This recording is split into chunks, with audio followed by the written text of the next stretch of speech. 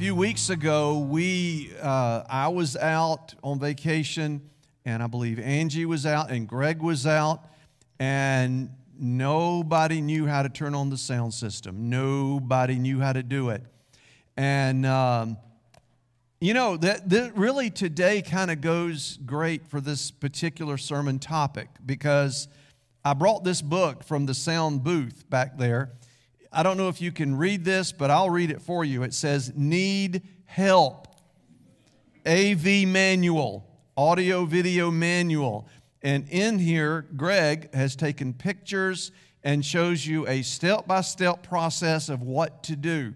So we got that done this morning, Becky and I, and I'm going to put it here, so don't let me lose that thing. This is sort of the roadmap for the system. It's not that complicated, but you need to know what to do to make it work correctly. So you can't just go back there and flip buttons and it works correctly. And even then, you need to know how to turn things on and how to mute people. Becky, you should be muted right now. You muted yourself, okay. And even to turn on the televisions and the computer, and we do Facebook Live, there's just a lot to do. And so William and I are back there, and I'm going, showing him the crash course. And so I'm saying that to say we all need a roadmap. Last week, and by the way, if you would open a Bible to 2 Timothy chapter 3 this morning, 2 Timothy chapter number 3. Last week, I started a series on excess baggage. And the idea being this: we carry things on our shoulders we really don't need to carry. Jesus said these words in the time He walked here on this earth. He said, "Take my yoke upon you, for my burden is light." Jesus wants to lighten our load. But so many of us, we just take stuff and we pile it on our shoulders and we carry it in our mind and we carry it in our heart, and it burdens us down, it weighs us down. And that's the whole idea behind this particular series. Now, last week, the focus was, where are you going? Because as we're going on this trip of life, we need to know where we're going. And the focus of that message was, are you going to heaven? Or are you not going to heaven? And the alternative is not heaven, but hell. Eternal damnation, total separation from God for all of eternity. And so that was the focus last week. We've got to get rid of the baggage we have about the gospel, the blood of Christ, all of the things that God has done to offer us the gift of salvation. It is free to all, but it's not given to all. It's given to those who receive Christ as their Lord and their Savior. And that's what the focus of last week was. Get on the bus, get on the train, get in the car, get on the road of being a follower of Jesus. And then today, we're going to talk about follow the plan, follow the roadmap. Now, here's what I want you to think about today. When you go on a trip, you need a roadmap. Today, when we came into the service knowing that Greg and some others weren't going to be here, and then it was complicated, all of our students, or most of our students, are not here today because Brianna's sick, and I'm trying to work on that. Brianna's sick, and so there was no youth class today. And a lot of our youth stand in the role back there. So we have the roadmap. We opened it up, we followed the directions, we got it up and running, and now we seem to be moving pretty smoothly. The Bible is our roadmap as Christians. And when we take the baggage of this world, when we take the baggage of our life, and we choose the baggage over the plan God's given us in His Word, that's where we get into trouble. Jesus said this in Matthew 10:10. The thief, the devil, he says the devil, his purpose is to steal, kill, and destroy. That's what the devil wants to do. The devil lays in the hearts and the lives of every one of us, guess what? Baggage. He wants us to be distracted from God's Word. He wants us to follow any plan but God's plan.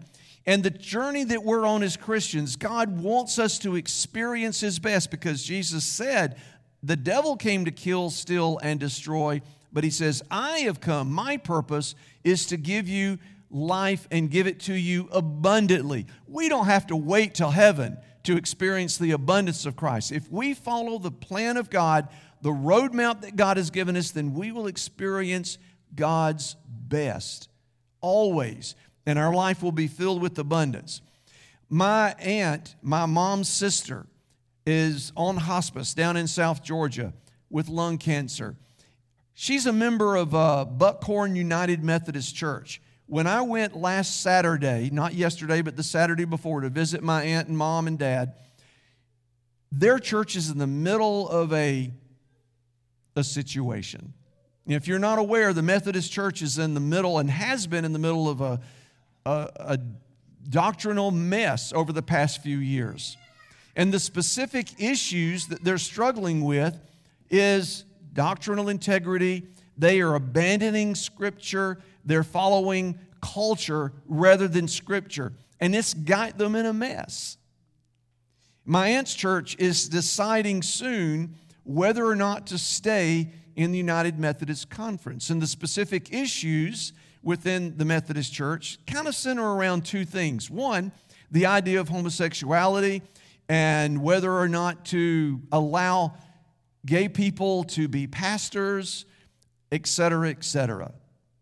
And the other issue is there's a growing movement in the United Methodist Church to not talk about the blood of Jesus as the means of salvation. And this was in a letter that they received from the conference, whether they are going to decide to stay or not stay. I am saying that to say to you, the Methodists are not the only ones struggling with such issues. The Episcopalians are, the Presbyterians are, independent churches are, and yes, even some Baptist churches are. The reason I'm sharing those specific things with you is this. Throughout all of Scripture, Old Testament and New Testament, God laid out a plan for us to experience life as He wants us to experience it. While we are not bound by the Old Testament laws, there are some things that are not generational, but they are without time, exception, or rule. For example, God does not want us to have any idols. God does not want us to mess with human sexuality. God does not want us to kill or steal or bear false witness. God does not want us. Now, these are some of the don'ts. You know, when we think of the Ten Commandments and even New Testament scriptures, we think of all the things I can't do. The reason I'm sharing these, I can't do them, that can become baggage for you as a believer. If you say in your life, I'm going to do what I want to do, I don't care what the Bible says because the Bible is outdated, then you're going to rob yourself of joy. You're going to rob yourself of peace. You're not going to experience life fully and abundantly, and that's what will happen, and we're going to explore that in just a minute. When we follow the plan, the roadmap that God has set for us, life will be much more pleasurable, much more enjoyable, much more blessed. We have to follow the roadmap. By the way, there's a lot of things we should be doing that we're not doing. But aside from that, let's look at 2 Timothy chapter 3, verses 14 through 17. This is what Timothy has received from Paul the apostle as inspired by God. He says, "But as for you, continue in what you have learned and firmly believed. You know those who taught you, and you know that from childhood you have known that the sacred scriptures, which are able to give you wisdom for salvation through faith in Christ Jesus. All Scripture is inspired by God and is profitable for teaching, for rebuking, for correcting, for training in righteousness, so that the man of God may be complete, equipped for every good work."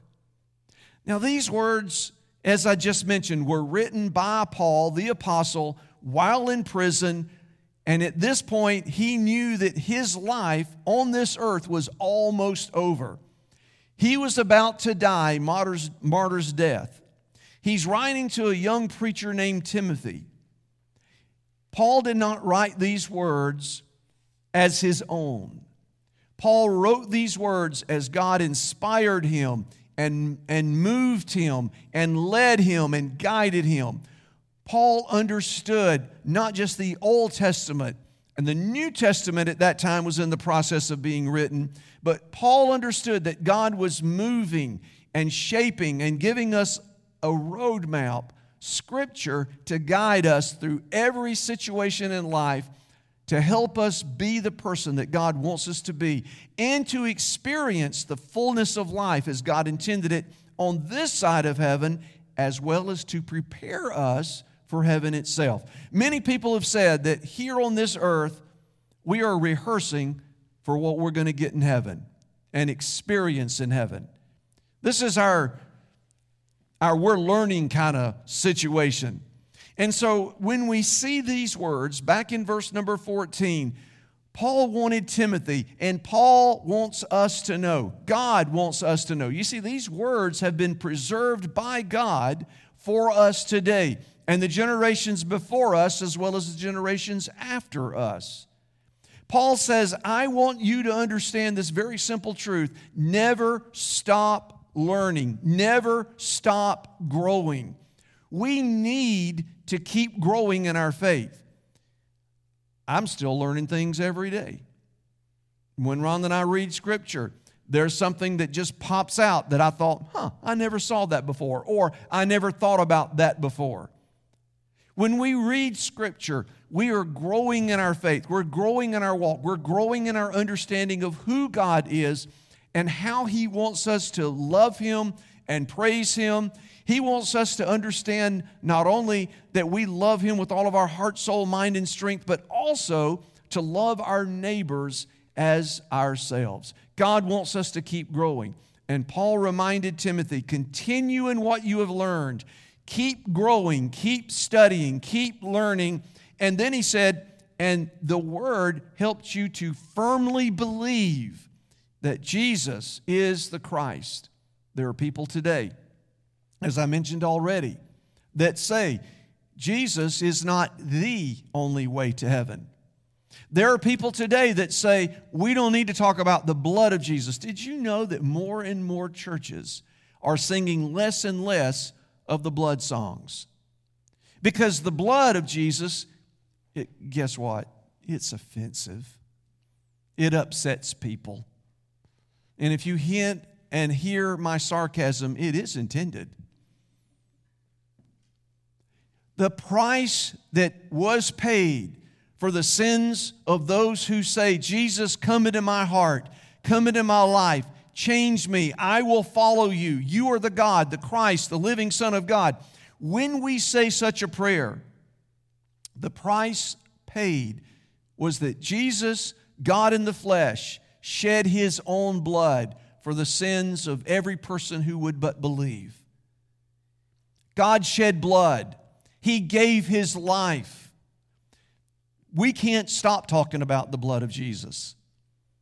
Now, as long as I'm your pastor, I'm going to talk about the blood of Jesus. I'm going to talk about it because it is the only way we can be saved. You see, Scripture is very clear. Not everybody's going to, that's a big thing today, by the way. Everybody's going to heaven.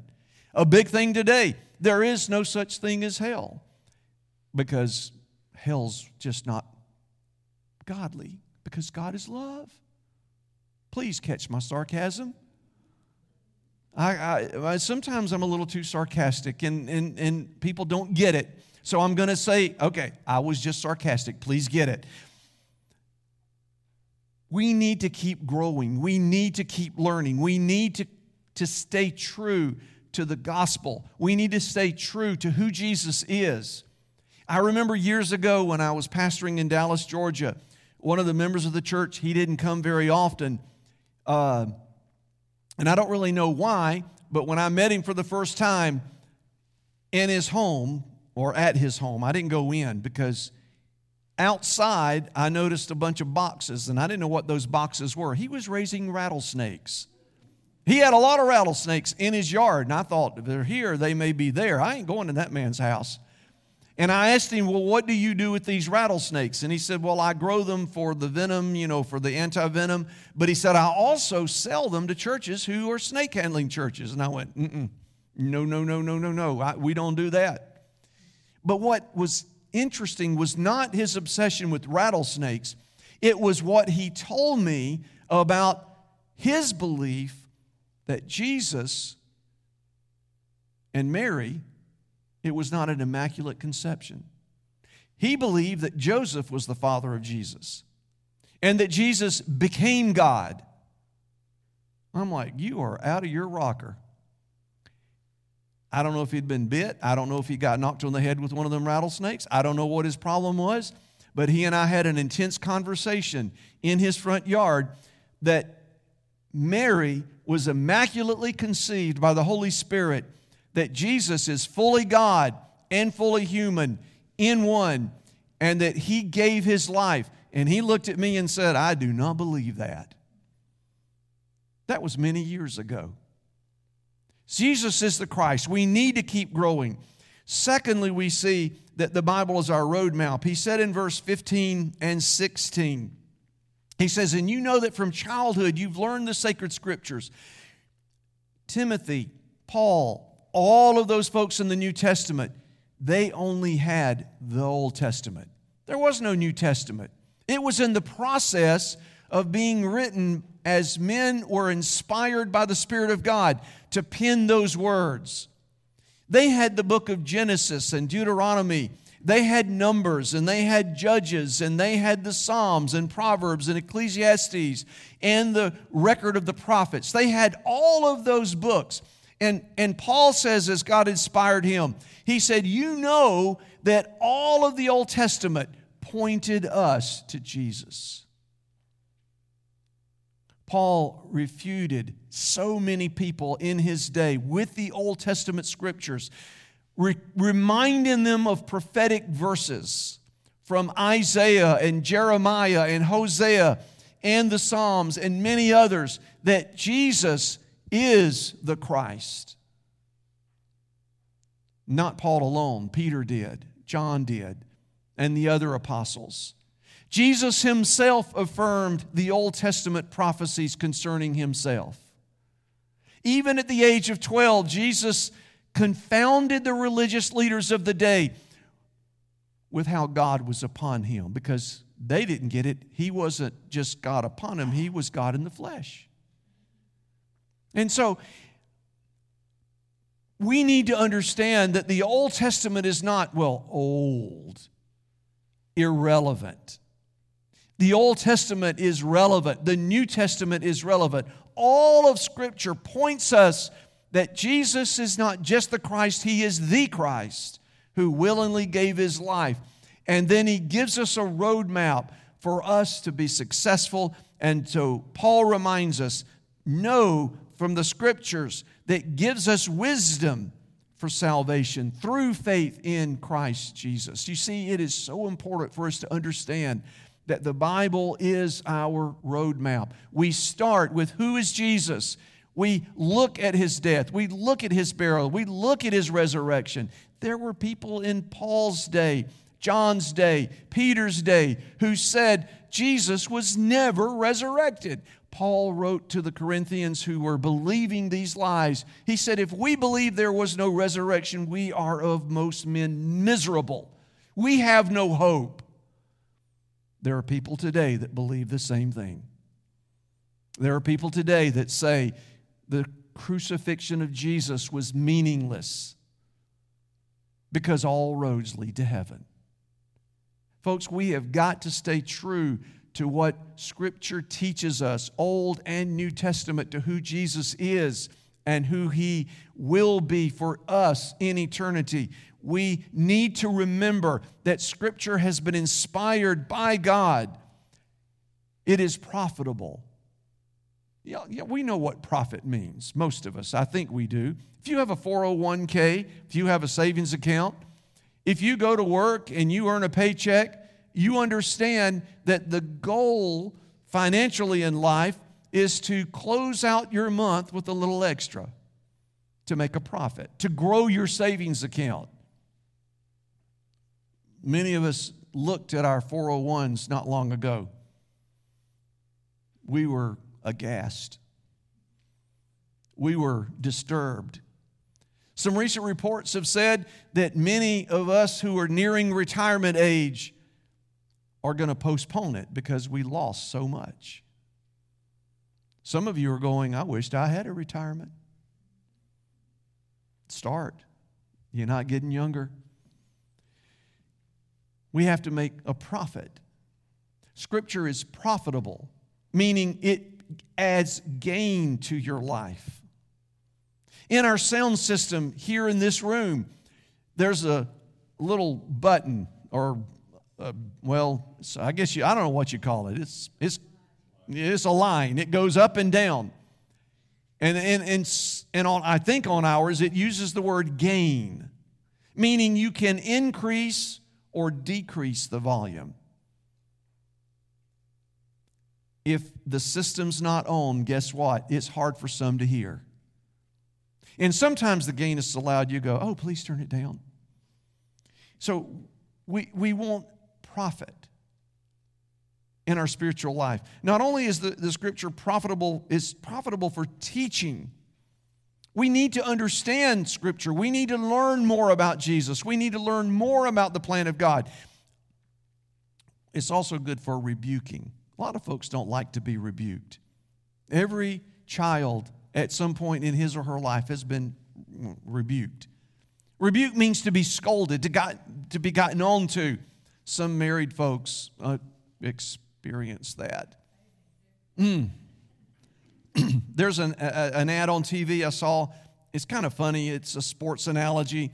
And the husband is having a conversation with his wife, and then he throws down a thing, and she said to him, oh, you're going to call for the replay of our conversation. He said, yes, I am. And they saw the replay, and then he said, that was painful. Take it how you will. Rebuking it's painful. But rebuke is necessary, meaning we all need to have somebody speak into our life. You don't need to be doing that. That's not going to help you. That will hurt you. That will harm you. And we need to learn to receive rebuking, because rebuking helps us grow. And so Scripture's helpful for rebuking. It's helpful for correcting behavior. You know, I've always wanted to learn to fly an airplane. And it's kind of interesting from what I've studied, when you're flying an airplane without all of the fancy computer stuff that keeps you on track. But when you take off and you're in the air, you're looking at all of the gauges and the instruments, and one of the most helpful instruments is the compass. You're leaving from Carrollton and you're headed to Augusta, and you've got your compass bearings. You know Augusta's there, but you also have to account for wind speed, headwinds, tailwinds, crosswinds, because the wind, while you're heading in the right direction, can actually push you off course. And you've traveled the right amount of time, and you look down and you go, nothing looks familiar down there. We need to understand that we need to at times correct our path to get back on the right course, to head in the right direction. So Scripture helps keep us corrected. We may think we understand it. We may believe we are in the right path, but Scripture can correct our path to head in the direction that God actually wants us to head on. Did you know that there are Christian folks today, denominations today, that are abandoning Scripture? They think they're on course, and some of them even quote Scripture to get them on the course they want themselves and others to be on, but they misquote the Scripture or misuse the Scripture. A classic tactic Satan uses in churches and in the lives of people to get them off course. Jesus experienced it firsthand. As he was tempted in the wilderness, the devil came, and 3 occasions we are told that Satan told Jesus, trying to lead him to do something. But each time Jesus quoted the scripture and said, no, no, no, no. Man does not live by bread alone, but by every breath of the Lord's word. And then as their conversation progressed, do you know what Satan did? He told Jesus of scripture. And the devil's still doing it today. He knows the scripture. He will take it out of its context. He will misuse it, and he will whisper in your ear. He will surround you with people who also believe such things to lead you off course. And scripture says we've got to know what we know. Because if we listen to the wrong people, we will get off course, and we will take on excess baggage, hurt, harm, that will lead us astray. And then he says in verse 17 or 16, it's also good for training in righteousness. Scripture helps to train us to do what's right. We are ever learning new things, hopefully new things. William today learned something new. And William asked me some questions back there, and I did my best to answer said questions. So in just a few moments, I'm back there going, okay, William, this is what you do. You got to hit this button, you got to hit this button, and on the songs, you got to go here, here. You can do it this way, or you can do it this way. Wait, let's just keep it simple. Let's just do this. And then later, William asked for clarification. Said, okay, when the sermon's over, you want me to press this button. I went, yes, press that button. Otherwise, people will hear me sing. William smiled. I must trust William now. But like Becky, I know where the power switch is on this microphone. You see, we need to learn new things. And we never know everything as a Christian. We are ever needing additional training in doing what is right. And so Scripture gives us the plan for that. And the reason for all of this, verse 17 says, is so that you may be complete, equipped for every good work. God wants you to be a complete work. We'll never be complete this side of heaven. We will ever be growing in our faith. And so we must always remember, God, help me work towards completion so that I will do my best in the work that you've called me to do. That may be a husband or a wife. It may be a father or a mother, or it may be a son or a daughter. It may be a coworker. It may be a church member. The list is endless of the works, the positions that you've been called into, but God wants you to be complete. Never stop growing. The Bible is your roadmap. God wants you to give Him your very best. So, just as a note of closing, there's baggage that we can put into our life. And the baggage is basically this. If you say, God, I don't believe you're going to judge, and God, I don't believe that you're going to kind of hold me accountable to this standard that this man's been talking about. If you want to throw that baggage on, it's gonna be painful. If you abandon the truths of Scripture, I want you to know this. If you're a follower of Jesus, Hebrews 12:6 says this, for the Lord disciplines those He loves. God's going to, if you say, I don't want to live by the standards God has set in the Scripture, these are modern times, the Bible is outdated, then you are saying this, God, you can come in and judge me. You can help, because God will correct. When I was a kid at home, my mom and dad were very good correctors. And I was a very imperfect child. The corrections ranged from a talking to taking things away, making my life difficult, and the occasional whoopings. I experienced it all. God is also going to discipline His children according to Hebrews 12:6. He punishes, Hebrews 12:6 says, each one He accepts as His child. If you read a little more in Hebrews 12, if you don't experience the discipline of God, Scripture says you're an illegitimate child. To put it another way, you're not born again. You're not saved. You're not going to heaven. God is not bound to discipline those of you who say, I don't need Jesus at all.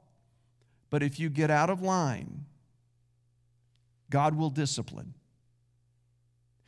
Another thing I want to remind you, we cannot abuse God's grace. That's another baggage of today's culture.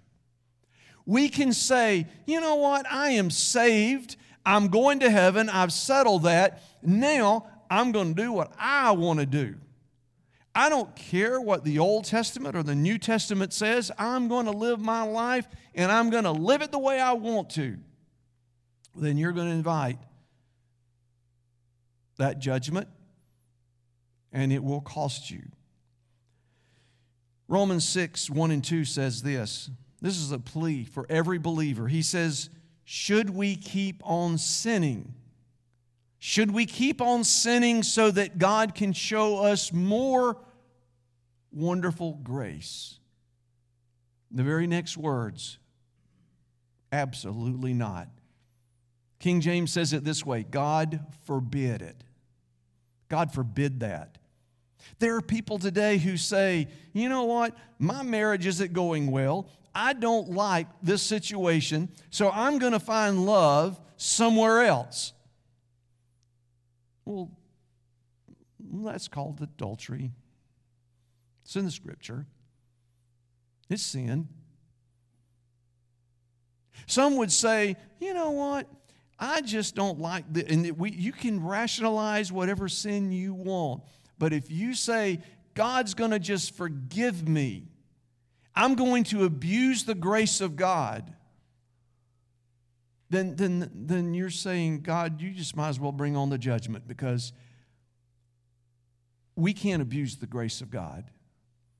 It is amazing, but it's not to be abused. You see, Romans chapter 6 says that when we are saved, we should say, God, I want to do what pleases you. I want to do what honors you. I don't want to make a mockery of your sacrifice on the cross. I want to honor you. We also need to remember that when we do sin willfully, knowledgeably, Galatians 6:7-8 says, don't be misled. Don't be misled. You think you can do it, but you cannot mock God's justice. You will reap what you sow, without exception. See, God is not going to stand by in heaven and go, I love Sam. Sam is pretty good overall, but every now and then he gets a little wild streak, and he gets little thoughts in his mind, and he listens to the whisper of the devil's voice, and then he just goes off and does what he wants to do. And I'm not going to mention anything specific because I don't want to give y'all any ideas. But Sam just listens to modern pop culture. And he goes and does it, and then he comes and says, oh, I'm sorry. God, I shouldn't have done that. You're a loving, gracious God. Please forgive me. God says, I'm going to forgive him. But I'm going to get in his life, and I'm going to make it a little miserable. And not only am I going to make it miserable, there is that law and principle of reaping what you sow. He is going to reap what he has sown in his life. And he's going to have to pay that price on top of my judgment. Scripture is eternal. We can't work around these principles. You can't get away with these things. And so what we need to do, we know if you're a believer, you're going to heaven when you die. So between now and then, Keep reading the Bible. Keep praying. Keep studying. Keep taking the truth of God's Word and put it not just in your mind, but ask God to use it to change your heart. Meditate upon it. Practice it. Have someone stand with you and walk with you to say, don't do that. Or keep doing that. Keep pressing on.